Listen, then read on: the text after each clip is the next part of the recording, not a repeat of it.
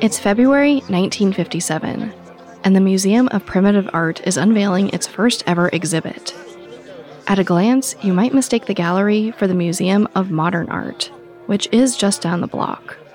Stark lighting, minimalist design, but the objects on display aren't modernist sculptures. They're wooden masks from Nigeria, stone figures from the Aztecs, carvings from Tahiti. The very term primitive art might seem backwards and racist, but that perception of non-Western cultures as less developed is exactly what this museum is fighting against. This is the first time that non-Western art is being treated as art, something to be admired, not just studied. The museum's founder, Nelson Rockefeller, tells the opening night crowd, "We do not want to establish primitive art as a separate kind of category, but rather to integrate it into what is already known to the arts of man. Our aim will always be to select objects whose rare quality is equal of the works shown in other museums of art throughout the world." Listening in the audience is Nelson's 18-year-old son, Michael, the second youngest of the family's 5 children, just a few minutes older than his twin sister Mary, and the most adventurous of the bunch by far. These works are a window into a world totally unlike his own, a place where art is everywhere and everything is sacred. Michael feels an inescapable pull toward this other world, to explore it, to understand it, and ultimately, to be fully consumed by it.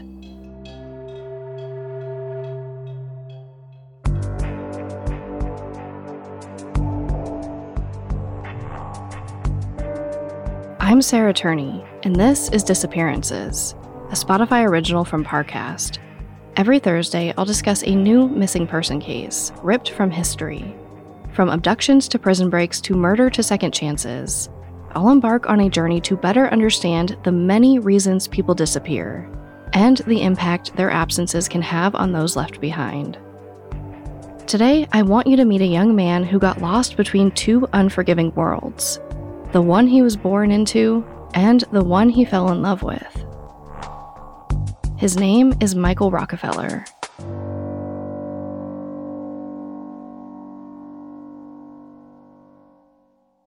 This episode is brought to you by Anytime Fitness. Forget dark alleys and cemeteries. For some, the gym is the scariest place of all, but it doesn't have to be. With a personalized plan and expert coaching, Anytime Fitness can help make the gym less frightening. Get more for your gym membership than machines. Get personalized support anytime, anywhere. Visit AnytimeFitness.com to try it for free today. Terms, conditions, and restrictions apply. See website for details. Imagine you're a fly on the wall at a dinner between the Mafia, the CIA, and the KGB. That's where my new podcast begins. This is Neil Strauss, host of To Live and Die in LA. And I wanted to quickly tell you about an intense new series about a dangerous spy taught to seduce men for their secrets and sometimes their lives. From Tenderfoot TV, this is To Die For. Search To Die For in your podcast app to follow the show. I'm Tanya Mosley. In 1987, my sister Anita vanished without a trace. Decades later, thanks to DNA, we found her. But that's only the beginning of the story. She Has a Name is a new audio documentary that explores the search for redemption, confronting trauma, and healing in the face of unimaginable loss. Subscribe now to Truth Be Told presents She Has a Name, where every revelation brings us closer to the truth. Michael Rockefeller is born into a kind of privilege that's hard to comprehend. His great-grandfather, John D. Rockefeller, was literally the richest person in modern history. In 1913, his personal wealth made up 3% of the entire GDP. Adjusted for inflation, he has nearly as much money as Jeff Bezos, Elon Musk, and Bill Gates combined. A couple generations later, Michael's father Nelson turns the family's economic power into political power. Over the years, he serves as governor of New York and vice president to Gerald Ford. For a Rockefeller, money is no object and nothing is off limits, as long as you live up to the family's high expectations. But Michael doesn't share his family's taste for business or power. The only trait he inherited from his father is a love of art. Growing up, Michael spends his Saturdays visiting art dealers with his dad. By age 11, he's hanging around galleries on Madison Avenue after school.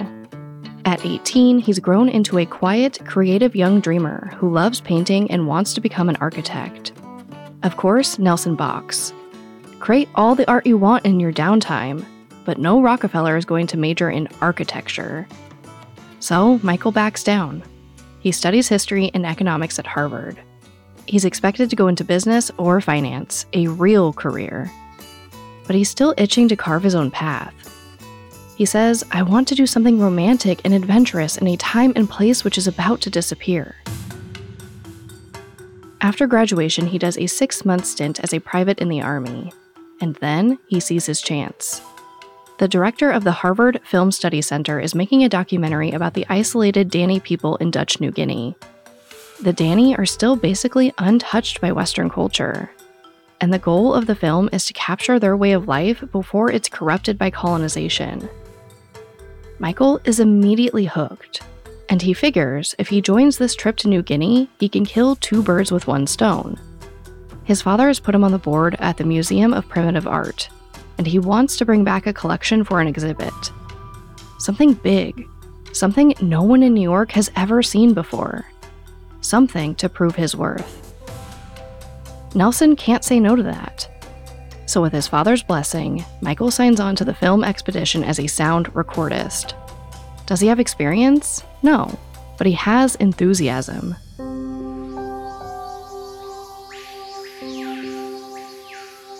When the crew arrives in April 1961, Michael is entranced from day one. In a letter to his best friend back home, he writes, "The Baliem Valley is a thing of magnificent vastness, decorated with the green of the valley floor and blues of the surrounding mountains. Tones are ever-changing in the shifting light." For a 22-year-old rich kid fresh out of Harvard, everything about New Guinea is a complete change of pace. But Michael thrives. Out here, he can wake up early to watch the sunrise, devote his days to work that matters, and relax under the stars with people who don't know or care who his family is. For the first time in his life, he's free. Don't get me wrong, this isn't a vacation. The work is hard, but Michael loves it. The other crew members see him as quiet, humble, and hardworking, although a little scatterbrained. He has a penchant for photography, and he sometimes gets so distracted taking photos that he forgets to do his actual job recording sound. Truthfully, his mind is already swimming ahead to the trip's secondary purpose, scouting for artwork. During a break in filming that summer, Michael takes a trip to Asmat, an isolated region on the western coast. Asmat is a tough place to explore. There's so little dry ground amid the swamps, you have to travel everywhere by boat. Luckily, Michael Rockefeller is no ordinary visitor, so the Dutch colonial government sets him up with a guide, a 34-year-old anthropologist named Renee Vossing. Just a few days after they arrive in Asmat, Michael and Renee run into a group of men from the village of Omodesep. Michael is hoping to visit that village, but the only way to get there is by boat, so they ask the men to help them row their canoe over there. But the Omodesep are hesitant to bring visitors over. They say there's a tense situation with their neighboring village, Otshenep. So the village isn't very safe at the moment, but Michael Rockefeller isn't used to taking no for an answer, and eventually a few of the men agree to help. They make it to Omodesep a few days later, and it's clear they weren't lying about the tensions, because outside of the village school are 4 bish poles. Picture a tall, thin wooden pole, carved into the shape of several human figures standing on top of each other. They're carved in honor of the dead, as a part of something called a bish ceremony. Supposedly, the spirit of the deceased would actually live inside of the pole until the ceremony was completed, at which point their spirit is released and they can move on to the afterlife. And that ceremony included ritual murder and cannibalism. See, the Asmat believe that no death is accidental. Even if someone dies from illness, it's blamed on black magic from an enemy village. And to restore the balance of the universe, an enemy has to be killed and eaten in revenge. So finding 4 of these bish poles in Omedesip sounds a little ominous. But according to the Dutch colonial government, by the 60s, headhunting and cannibalism no longer happen. These days, bish poles are purely a way to honor the dead. And with these 4 poles in Omedesip, the ceremony has already been completed, so the villagers were more than willing to sell them for a good price. Paper money is useless in Asmat, but Michael had stocked up on an endless supply of tobacco and axes to trade with. Once it's all squared away, they load the bish poles into a canoe, and Michael and Renee move on up the river to Otshinep, Omedesip's rival village. In Otshinep, they find 17 bish poles, but unlike the others, these ones are still inside the ceremonial houses, which suggests that the bish ceremony hasn't been completed yet. But Michael doesn't even seem to realize that anything's wrong. All he's thinking about is how unique these bish poles are. They have these intricate patterns carved into the sides that are unlike any other poles he's seen before.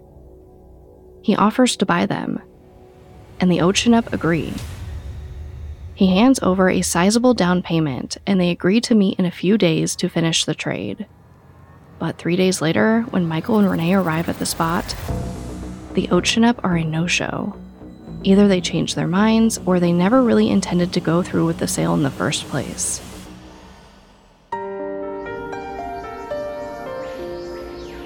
Still, by the time Michael heads back to rejoin the film crew, he has plenty of artwork to bring home, and he's hungry for more.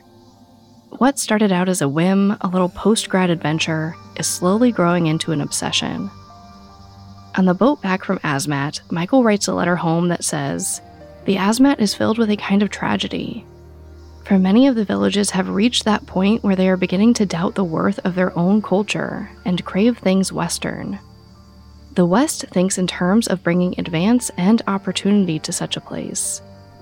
In actuality, we bring a cultural bankruptcy which will last for many years. Poverty, after all, is a relative thing. The people have for centuries lived on little besides the pulp of the sago palm and fish. Nonetheless, the Asmat, like every other corner of the world, is being sucked into a world economy and a world culture that insists on economic plenty in the Western sense as a primary ideal. Is there a hint of irony in this, coming from a kid who's only there to buy art for his daddy's museum? Of course. But it shows how complicated his relationship is with his station in life.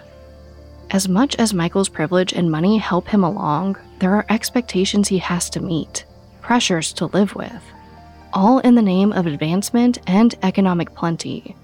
Concepts the Asmat happily live without.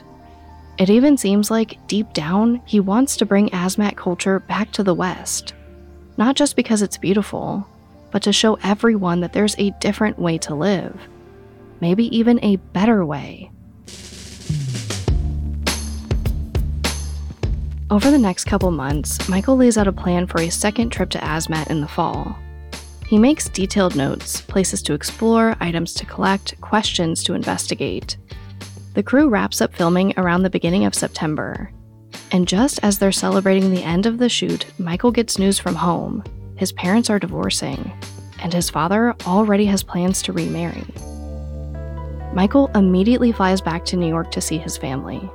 And it's tense. Nelson has obviously been having an affair for a while, since he's essentially leaving his wife for this other woman, so most of the kids take their mom's side.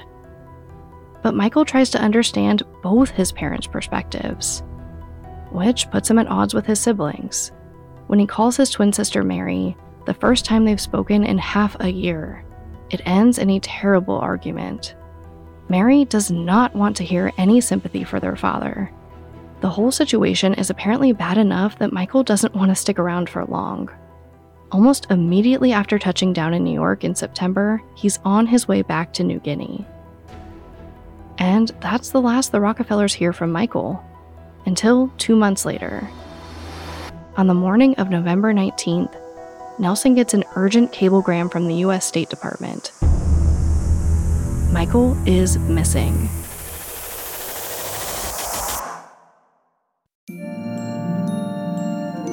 Pinocchio, Sleeping Beauty, The Little Mermaid. They're all iconic Disney movies. But did you know the original versions of these stories did not end with a happily ever after? Hi, I'm Alistair from Parcast, and I'm hosting a new Spotify original called Once Upon a Time. For 9 weeks, we're commemorating the 120th anniversary of original Imagineer Walt Disney's birth by lifting the curtain and comparing some of your favorite Disney stories with their earliest tellings.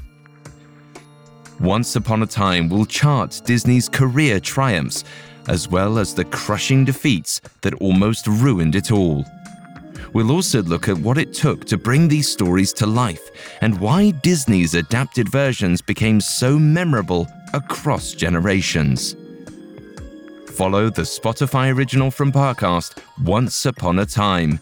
Listen free and exclusively on Spotify. This episode is brought to you by Anytime Fitness.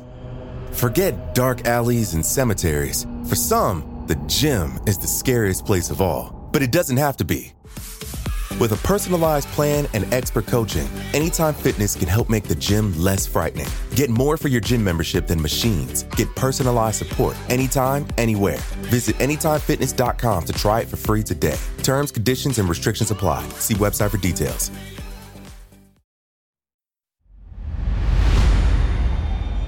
It's a Sunday morning in November 1961, and the Rockefeller family is gathered at their estate in Pocantico Hills, about 20 miles north of New York City. Nelson arrives with a yellow cablegram in his hand and an urgent announcement to make. Michael is missing. That's all anyone knows. It's horrible news, but Nelson isn't panicked. Nelson Rockefeller never panics.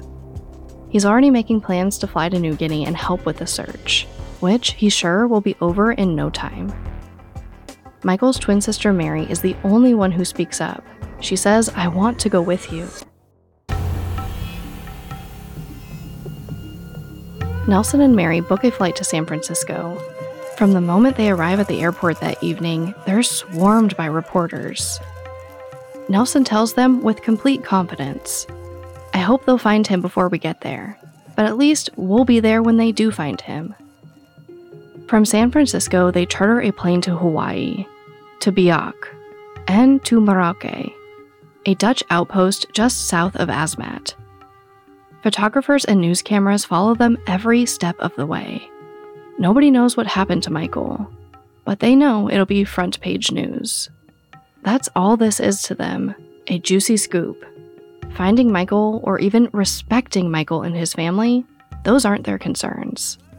At one point, Mary comes out of the bathroom to find a group of reporters surrounding the door, ready with questions. How does it feel knowing your brother is missing? Do you think he was eaten by sharks? Do you think he was headhunted? Cannibalized? Through it all, Nelson and Mary have to stay calm and poised. They're under a microscope, even more than usual. At a time when I can imagine all they want is to be left alone. But that was never an option, not for the Rockefellers. So they smile and say, "Of course we're going to find Michael, alive." Any trace of doubt or grief has to be hidden under the surface, even though they don't have the slightest idea what actually happened until they arrive in Merauke. By then, it's been 4 days since Michael disappeared. Soon after they land, a few Dutch officials take the Rockefellers to meet an exhausted, sunburnt man with ropey calves and a dark mustache. René Vossing, Michael's guide. He was the last known person to see Michael alive, and he tells the family everything he can remember. René had joined Michael at the beginning of this second trip. It was supposed to be 10 weeks. Traveling alone to the most remote and uncharted parts of Asmat to collect more art. On the first trip, they'd traveled by canoe, but Michael is impatient. He wants to find a motorboat so they can move faster. By chance, not long after he arrives in late September, he runs into this Dutch patrol officer who has a catamaran. It's essentially just 2 canoes connected by a wooden platform and tin roof, but it has a motor. The officer agrees to sell the boat to Michael, but he warns him to be careful. It isn't that sturdy, especially on the choppy rivers. But Michael, being 23, isn't really listening. He loads up the catamaran with thousands of dollars of items for trading: tobacco, fishing hooks, axes, everything except a radio. And they set off. Over the next 5 weeks, Michael and Renee blow through 25 villages along the coast, collecting hundreds of pieces of art along the way. Everything goes fine until the morning of November 18th. Michael and Renee are traveling with 2 local teenagers, Simon and Leo. The water is calm when they set out down the river, but when they reach the river's mouth, the waves pick up.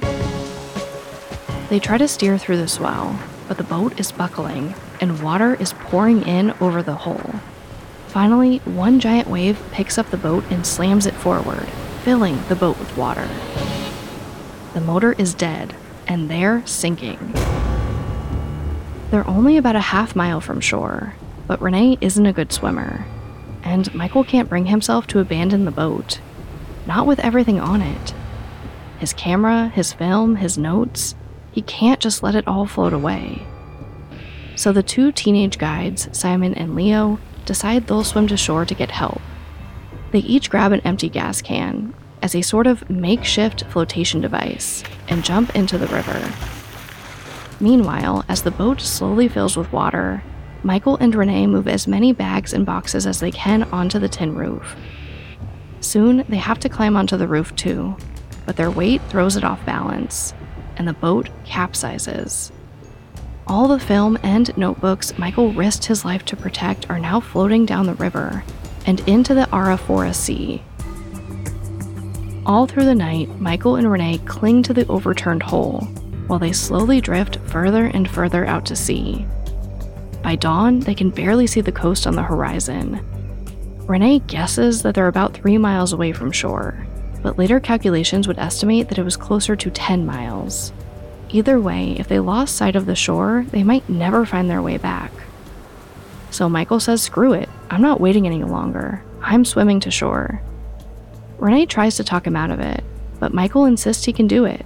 He's young, he's athletic, he's a strong swimmer. Renee finally says, "Well, okay, but I don't take any responsibility for you."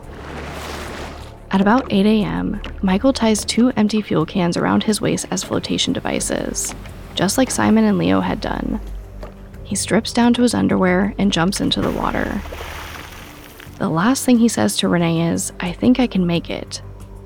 He swims into the distance until his head is just a microscopic dot on the horizon, and then he disappears.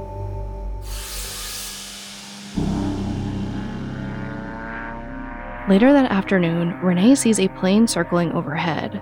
Simon and Leo had made it to shore after all, and now the Dutch Royal Air Force is out trying to find them. Renee is rescued from the overturned boat, but 4 days later, no trace of Michael has been found. I know what you must be thinking. He drowned. But the Royal Air Force planes have very advanced radar, and if Michael was in the water, dead or alive, they probably would have found something by now. 10 miles is not a short swim, but it's hardly impossible either. In fact, a Dutch admiral tells the Rockefellers they'd once put a sailor into the water with 2 empty fuel cans as an experiment, and he managed to swim pretty fast. So it's totally possible that Michael did make it to shore. After hearing all this, Nelson is confident as ever that they'll find Michael alive. The locals are friendly, everyone insists. If they see Michael, they'll definitely bring him back to safety. But to Mary, there's something about Renee's story that seems a bit off. She noticed that as he spoke, his eyes kept darting to the Dutch officials in the room, like he was unsure of what he was supposed to say. Like he isn't being totally honest. The Rockefellers brush it off, but as the search continues, even Nelson's positivity starts to waver. It's an almost primeval area, an area of treacherous swamps and impenetrable underbrush.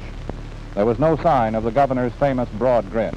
Still, he expressed optimism as he talked with a Dutch official who came out to give him the latest word on the search, even though that word was, and still is, completely negative.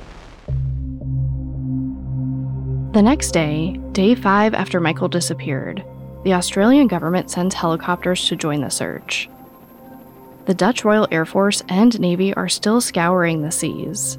Even Nelson and Mary board a seaplane and scour the coastline. And later that day, a patrol ship finds something close to shore, an empty red gasoline can.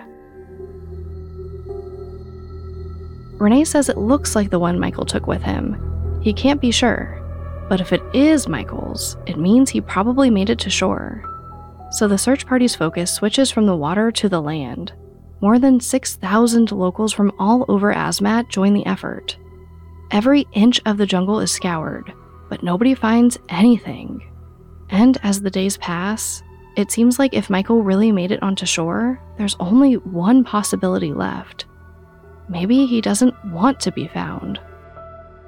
I know, it's hard to fathom why a young man with the world at his feet would want to run away into the jungle. But consider what Michael wrote after his first trip to Asmat. He was horrified at the thought of their culture being swallowed up by his own. He referred to Western advancement as cultural bankruptcy. Consider another letter he wrote on November 16th, 2 days before his boat capsized. It says, "The Asmat artist enjoys some real advantage over the artist of the Western world. The Asmat is a culture where art is a necessary and integrated element. There can be no war, no feasting without the expenditure of tremendous effort on the part of the sculpture. Thus, as long as the culture is intact, art will flourish." This is exactly what Michael has been longing for. Back home, art and his daily life aren't just separate, they're incompatible. As soon as he gets back, the fun's over. He'll have to devote the rest of his life to a business career he never really wanted. To the pursuit of money, even though he's seen how happy you can be living on nothing. And to the Western world that's trying, with all its might, to destroy this world. What if he stumbled onto shore, saw helicopters flying overhead, weighed the pros and cons, and decided, this is my way out? It's too strange for the Rockefellers to even think about. Besides, with the massive manhunt by air, sea, and land, where would Michael hide if he wanted to? They scoured every inch of Asmat without finding a trace of him. By the end of day 5, a Dutch official says there is no longer any hope of finding Michael Rockefeller alive. Day 6, they stop searching the waters. Day 7, smoke is seen in the jungle near where Michael disappeared. Day 8, it turns out to be some locals making a campfire. Day 9, Nelson Rockefeller tells the press, "We have to face realities." Maybe it's the stress of keeping a happy face for the cameras, or the embarrassment of holding on to hope when everyone around you is saying there's no way he's alive, or the shame of being one of the most powerful men in the world, and knowing there's nothing you can do to save your son. Whatever the reason, just 9 days after Michael disappeared, Nelson accepts that Michael will never be found. He thanks the Dutch for their work. He and Mary get on a plane, they leave New Guinea, and never come back. Just like that, they close the door on their grief. They'll take this misfortune in stride, like the Rockefellers always do. Never admit failure. Never show weakness. When Mary gets home, she runs straight into her mother's arms and sobs. Her mother pushes her away and says, "You must get a hold of yourself, Mary. The one thing we cannot do now is cry."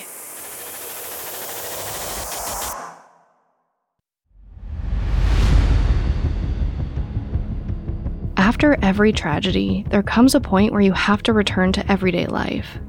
Not necessarily move on, but at least carry on. Go back to work, reconnect with your friends, learn to live with the fact that the person you're missing isn't there, and possibly never will be.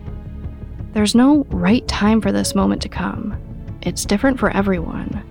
But for me, it's probably not day 9, especially with so many questions still unanswered. The official story, the one the Rockefellers chose to believe, is that Michael drowned. But apart from the empty gas can, not a single trace of Michael was found in the water. not a bone, not a scrap of clothing. The radar on the Royal Air Force planes almost certainly would have found something if Michael had drowned. But not a single blip. And yet, after just a few days, the Rockefellers are ready to stop looking. And the Dutch government is practically shoving them out the door, telling them it's hopeless. And the tragedy is, if Nelson and Mary had stayed in New Guinea for just a few more days, they might have found out the truth. Remember how I said that the locals from all over Asmat were helping with the search? Well, there was one village that didn't participate. Oudtshoorn, the same people who had scammed Michael out of the bishpoles over the summer. There's this Dutch missionary, Cornelius van Kessel, who's been living in Asmat for 6 years. If there's any Westerner who's trusted and accepted by the locals, it's him. And Father Van Kessel noticed that no one from Oudtshoorn was out and about during the entire 9-day search. In fact, whenever a plane or helicopter flew over the village, everyone would scatter into the jungle to hide. Then, right after the Rockefellers leave, Van Kessel starts hearing bits and pieces of rumors. Supposedly, someone from Oudtshoorn had killed a white man. Van Kessel sends his assistant to Oudtshoorn to get to the bottom of this. The villagers deny everything. They say they don't know what these rumors are about, but they seem kind of cagey. And then, one of the men gets up and tears through the village, screaming to everyone who will listen that he didn't say anything about anything. And then he sprints off into the jungle.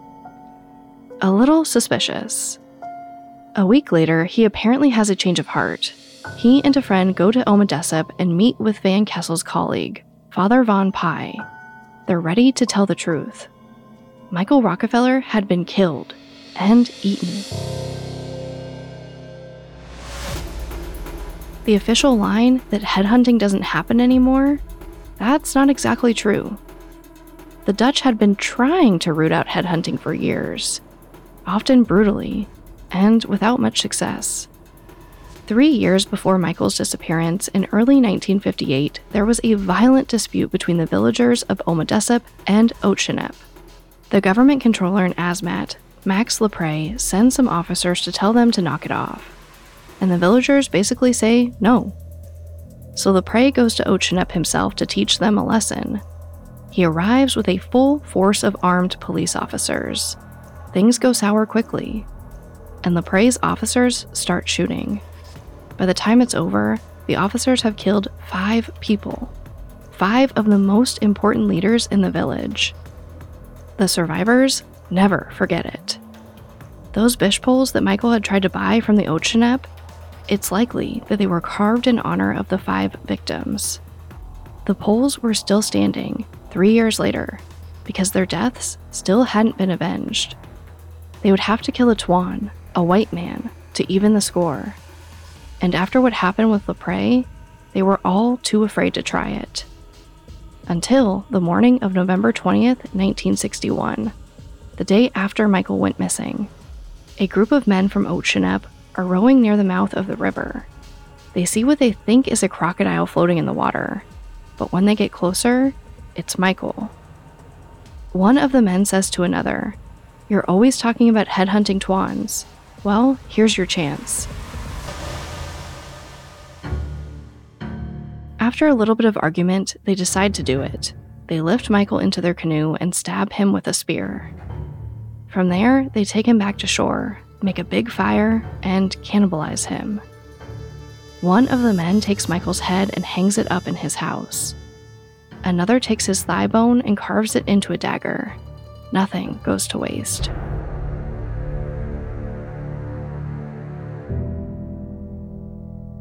After Father Van Pye hears this story about the Oudtshoorn, he meets up with Van Kessel. They compare notes on what they've heard, and it all fits together. 26 days after Michael goes missing, Van Kessel sends a report to the Dutch controller in Asmat. It says in all caps, "It is certain that Michael Rockefeller was murdered and eaten by the Oudtshoorn." This is the worst possible news the Dutch government could receive, and the worst possible moment to receive it. They're in the middle of a heated dispute with Indonesia about which country should have control of Western New Guinea. The Dutch obviously don't want to hand over the land, but the US is pushing hard for them to do it. So the Dutch desperately need two things right now. One, American allies, and two, to look like they have their colony under control. What they desperately don't need is a story about the Asmat killing and eating a Rockefeller. So after receiving this report, the governor of New Guinea sends a cable to the Dutch Minister of the Interior. It's marked secret and destroy. Some of it is destroyed, but the part that survives in the government archive says, "It doesn't seem germane to me to give this information to the press or Rockefeller Sr. This will gain us some time and would enable us to pick a more favorable moment for publication." That same day, the governor also fires off a cable to Nelson Rockefeller. This one says, "The entire area has been extensively searched. Even any rumors were thoroughly investigated. I regretfully have to inform you of my decision to end the unsuccessful search, as I feel that not anything more can be done." And with that one little lie, the Rockefellers give up any remaining hope of finding Michael. They never get the investigation they deserve, all because the truth is too inconvenient for the press to get their hands on. Behind the scenes, the Dutch spend the next few months investigating the rumors of the Oudtshoorn, and by all accounts, they seem to be true. The next spring, some men from Oudtshoorn finally turn over what they claim is Michael's skull. I say claim because after the skull is sent to Holland for testing, it's never seen or heard about again. Meanwhile, the missionary who brought these rumors to attention, Father Van Kessel, is sent home to the Netherlands, with clear instructions to never speak a word of what he knows. The bishop actually sends a letter to his new boss that says, "I rely on you to forbid Van Kessel to go to America, and to forbid him to correspond with the family Rockefeller too." But naturally, even with all this secrecy, the rumors still get out. The new priest in Asmat hears the same story from the locals. Somehow, a letter he writes about it leaks to the press. In March 1962, the story is blasted out on the AP wires. Michael Rockefeller allegedly eaten by cannibals. Nelson obviously hears about it. He contacts the Dutch embassy, probably baffled, and the very next day he gets a response. The rumors are completely unfounded. They've investigated it thoroughly, and there is absolutely no reason to think Michael was eaten. Nelson believes it. Everyone does. It's the Dutch government's word against what everyone sees as a backwoods priest. The very next day, newspapers across the world retract the story. Really, I think that at the end of the day, the Rockefellers wanted the same thing as the Dutch government: a neat, clean ending. An answer that's not too complicated or scandalous. Something they can quietly put behind themselves and move on from. Because as the months pass, and the updates from New Guinea trickle out into silence, the Rockefellers cling to the neat answer. Michael drowned. His remains are somewhere at the bottom of the Arafura Sea. There's nothing more they could have done. That spring, they hold a memorial service at a church in Pocantico Hills.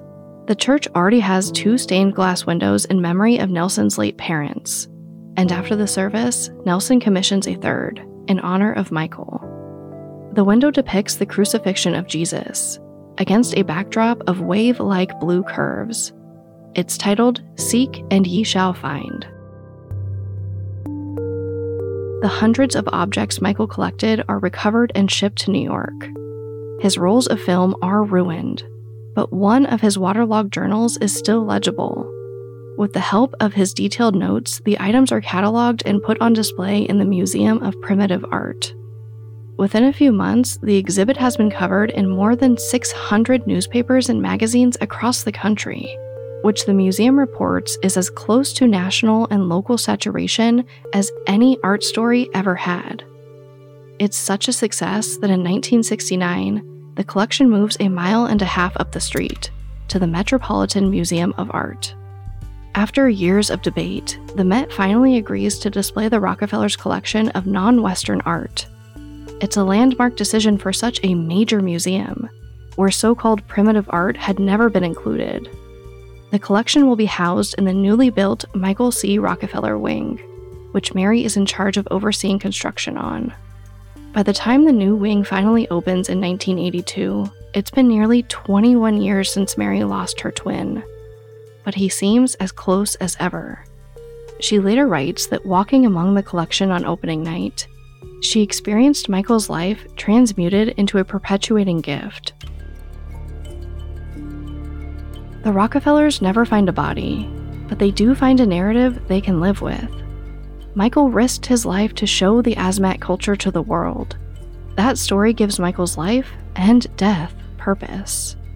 So they ignore the tiny cracks in the story, the rumors, the details that don't quite add up, the suspicion that the very culture Michael dedicated his life to documenting was also responsible for his death. They ignore Milt Macklin, a journalist who in 1974 tracks down Father Van Kessel and publishes his account of what really happened to Michael. Macklin sends a letter to the Rockefellers. The family's lawyers send him back an impersonal boilerplate letter. "Thanks for writing. No further comment." They ignore Carl Hoffman, who, in 2012, travels all the way to Otshunep to speak with the villagers firsthand. He digs through government archives to find the cables and letters that were buried for 50 years, which leave zero doubt that there was a cover-up. Mary Rockefeller doesn't even respond to Hoffman's letters. He's told by a family friend. The family refuses to believe any version of the story beyond his drowning.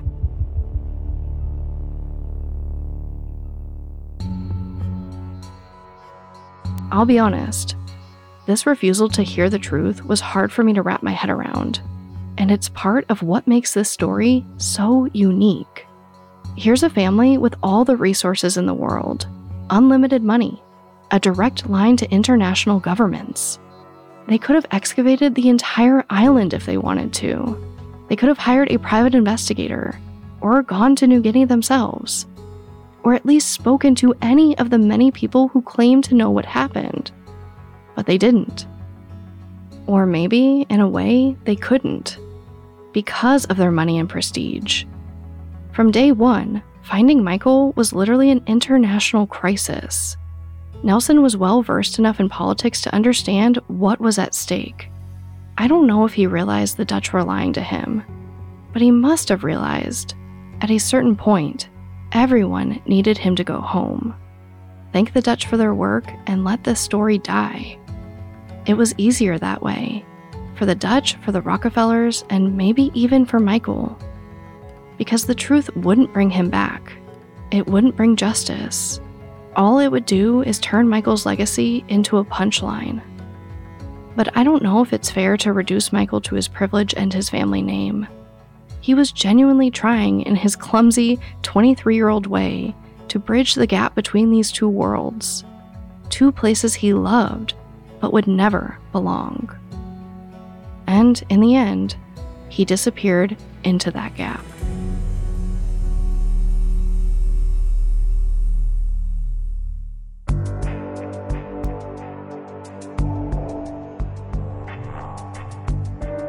Next episode, when 20-year-old Everett Roos goes missing in the canyons of the American Southwest, time turns him into a mythical folk hero. Thank you for listening. In the time it took you to listen to this episode, 40 people disappeared in the United States alone. If you or someone you know needs assistance with a missing persons case, please visit seasonofjustice.org. Season of Justice is a nonprofit organization that provides funding to law enforcement agencies and families to help solve cold cases. For full disclosure, I am a member of the board. It's a great resource for both law enforcement and families in order to bring closure to those impacted by unsolved violent crime. You can find all episodes of Disappearances and all other Spotify originals from Parcast for free on Spotify. Disappearances stars Sarah Turney and is a Spotify original from Parcast.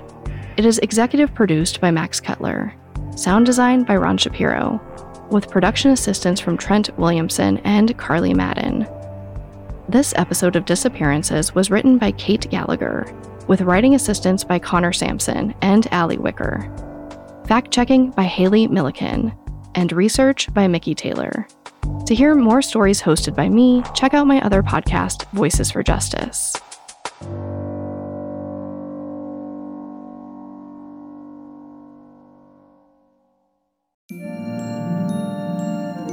Walt Disney had a gift for storytelling that resonated with audiences. From a puppet who wanted to become a real boy to a mermaid who yearned to be part of the human world, Disney has developed relatable and unforgettable characters. Hi, it's Alistair from Parcast. Join me for Once Upon a Time, a special collection of Parcast episodes celebrating the original Imagineer himself, as well as the origins of Disney's most iconic characters and stories. Follow the Spotify original from Parcast, Once Upon a Time, and catch new episodes Mondays, free and only on Spotify.